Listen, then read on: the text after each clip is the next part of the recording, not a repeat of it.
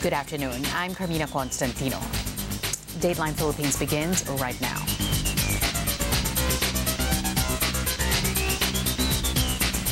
Thanks for joining us. A chaotic debate between U.S. President Donald Trump and his Democratic rival Joe Biden. The two met in Cleveland for the first of their three debates ahead of the November 3 election, where Trump is seeking a second term in office.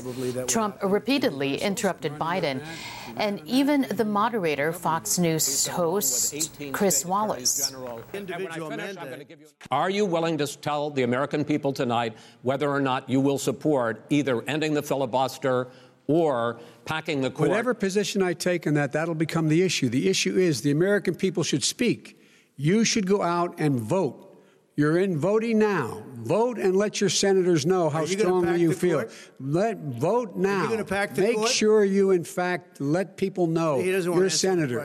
I'm not going to answer the question because the question is radical left. Will you shut up, man? Listen, who is on your list, Joe? Who's on your list? Right. Gentlemen, I think this is so unprecedented. He's going to pack the court. We have ended this segment. We're going to move on to the second segment.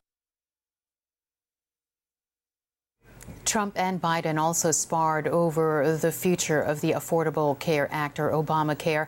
Biden wants to expand the law to provide a public option that people could buy into, but Trump says the Democrats would force Biden to do their bidding and abolish private health insurance.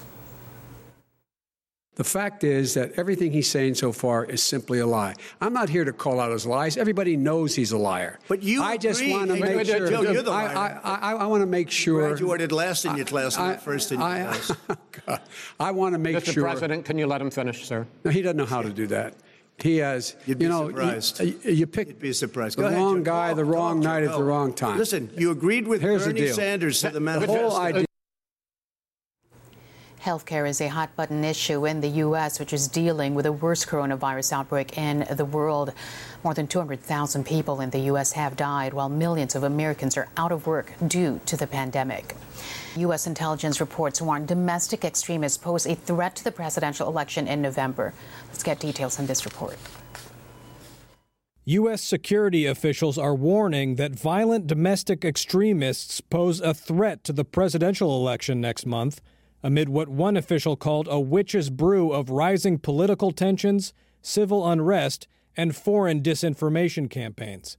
FBI and Department of Homeland Security memos say threats by domestic extremists with varying ideologies to election-related targets will likely increase in the run-up to the November 3rd election. Those warnings so far have largely remained internal, but New Jersey's Homeland Security Office took the unusual step of publicly highlighting the threat in a little-noticed report on its website last week, saying, quote, "You have this witch's brew that really hasn't happened in America's history." The report outlines three possible scenarios for the November election: a quick result, a protracted process where determining a winner takes months, and a legal battle that eventually goes to the Supreme Court. The assessment concludes that each of the scenarios could lead to extremist violence, with the possibility of deadly confrontations. In recent months, some protests over racial injustice and police brutality have led to violent confrontations, including between extremist factions from the left and right. The recent clashes come amid a global health crisis, high unemployment, and a contentious presidential election, during which President Donald Trump has repeatedly linked mail-in ballots to voter fraud without providing evidence. So far, Trump and his top officials have not publicly highlighted any threat by violent extremist groups to the election.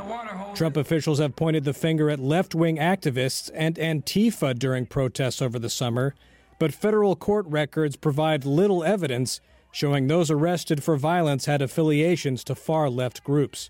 Last week, the top two officials at the DHS acknowledged in congressional hearings, however, that white supremacists have posed the most lethal domestic threat to the United States in recent years. Here at home, the power struggle in the Philippines' House of Representatives has been resolved, or has it? See, news broke out on Tuesday night that President Rodrigo Duterte intervened in the fight for Speaker between incumbent Alan Peter Cayetano and Marinduque Representative Lord Alan Velasco. There has been no official word on the outcome of that meeting, but a source from Velasco's camp says he will take over as Speaker on October 14th, with President Duterte deciding to enforce the term-sharing deal he brokered between the two last year. Deputy Speaker El Rey Villafuerte confirms this, but says the turnover date is still not clear. Villafuerte also saying if it were up to them, lawmakers don't want a leadership change.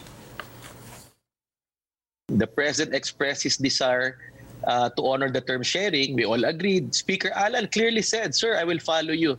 If you want me to resign, I will resign any day." I clearly said that, Mr. President, I will respect you, will follow you, whatever you want, because if it's an agreement, we'll follow. However, we appeal if you can also listen to what is in our heart and mind. We said that we are for Speaker. We pleaded appeal that we cannot change the commanding general of the House in the middle of war against COVID. Oriental Mindoro Representative Doy Lechon meanwhile revealed some of Cayetano's supporters criticized Velasco in front of the president. Kahit gusto nilang sundin ang wish ng Pangulo at ang gentleman's agreement, ay si Kong Lord daw ay nagbetray, no? Kumbaga nagtaksil dahil may mga kudeta raw. Wala raw ginawa ang ating si Kong Lord Velasco. The House Minority Bloc will support a change in leadership at the lower house. That's despite House Minority Leader Benvenido Abante signing the manifesto in support of Speaker Cayetano's continued leadership until the end of the 18th Congress. Abante says he only signed the manifesto because the Minority Bloc felt it would not be prudent to install a new speaker at this time. In this pandemic, there are two things, no? Pandemic and the budget deliberation. We do not want to rock the boat in the middle of the ocean. So we feel that if there's any change of leadership right now, it would not be appropriate. So anyway, Speaker Alan Peter did a good job as Speaker. And siguro tapusin na muna yung budget deliberation. Pagkatapos ng budget deliberation, then let's go to the political intramurals. Malacanang clarifies it has no intention of shutting down Facebook here in the Philippines. The presidential spokesperson, Harry Roque, said the president only wanted to talk with officials of the social media giant, whom he criticized for taking down advocacy pages of the military and police. The move by Facebook also earned the ire of some of President Duterte's allies in Congress, with House Speaker Alan Peter Cayetano saying they will look into whether the action was detrimental to freedom of expression. For award-winning journalist Sheila Coronel, however, shutting down Facebook in the country may backfire on the Duterte administration, specifically in the 2022 elections.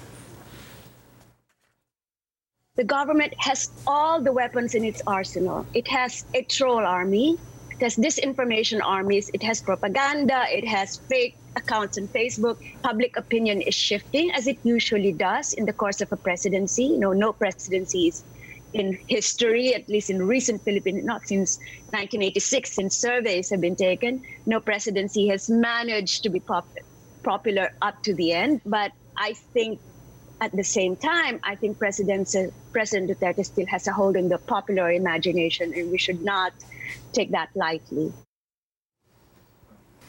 The Philippine government has enough money to pay off its debts. That assurance coming from Philippine Central Bank Governor Benjamin Diokno. Diokno cites the strong peso, which he says is currently outperforming the dollar. Diokno adds the Philippines now keeping close to $100 billion in gross international reserves. This pronouncement comes as some lawmakers raise concern the national debt could swell to more than 13 trillion pesos in 2022 due to government's borrowing for its COVID-19 response. Kakaroon tayo ng krisis, nauubusan tayo ng dolyar. sa pagbabayad natin sa utang. Una-una nagde-devalue kasi nagde-depreciate yung peso natin. Iba itong crisis na ito. Although it's unprecedented, napakaganda ng ekonomiya natin to the extent na napakadami nating dolyar ngayon. Hindi nagde-depreciate. In fact, nag-appreciate. In fact, it is the strongest, in fact, second to strongest currency in the world, no? And number one in Asia. The Rizal Commercial Banking Corporation, or RCBC, will continue waiving fees for online fund transfers until December 31. The bank says it extended the free PesoNet and InstaPay transactions until the end of the year to offer more relief for Filipinos amid the pandemic. RCBC also encourages its clients to do their banking transactions at home to reduce their risk of exposure to COVID-19. Philippine banks first waived the fees for online fund transfers last March during the onset of the coronavirus lockdown in the country. But some of them, along with other e-money operators, have announced they will already resume charging fees for select money transfers by October 1st. After more than 6 months, provincial buses allowed to return to the streets of Metro Manila. However, there were no buses at the Araneta Bus Center in Cubao, Quezon City. The terminal, as well as ticket booths, are still closed. The management said they still need to accomplish some requirements before they can open the terminal. Operations of provincial buses were halted back in March when the national government announced a lockdown in Luzon to curb the spread of COVID-19. That'll do it for today. Thanks for joining us. I'm Carmina Constantino. If you want to revisit today's episode, Dateline Philippines podcast is on Spotify and Apple Podcasts.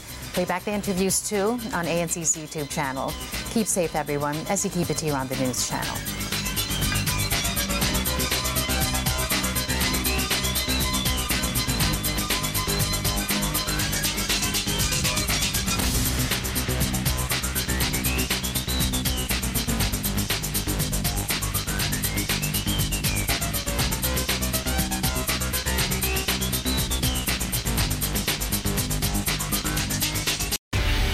The biggest news, the most compelling stories, and issues that matter to you.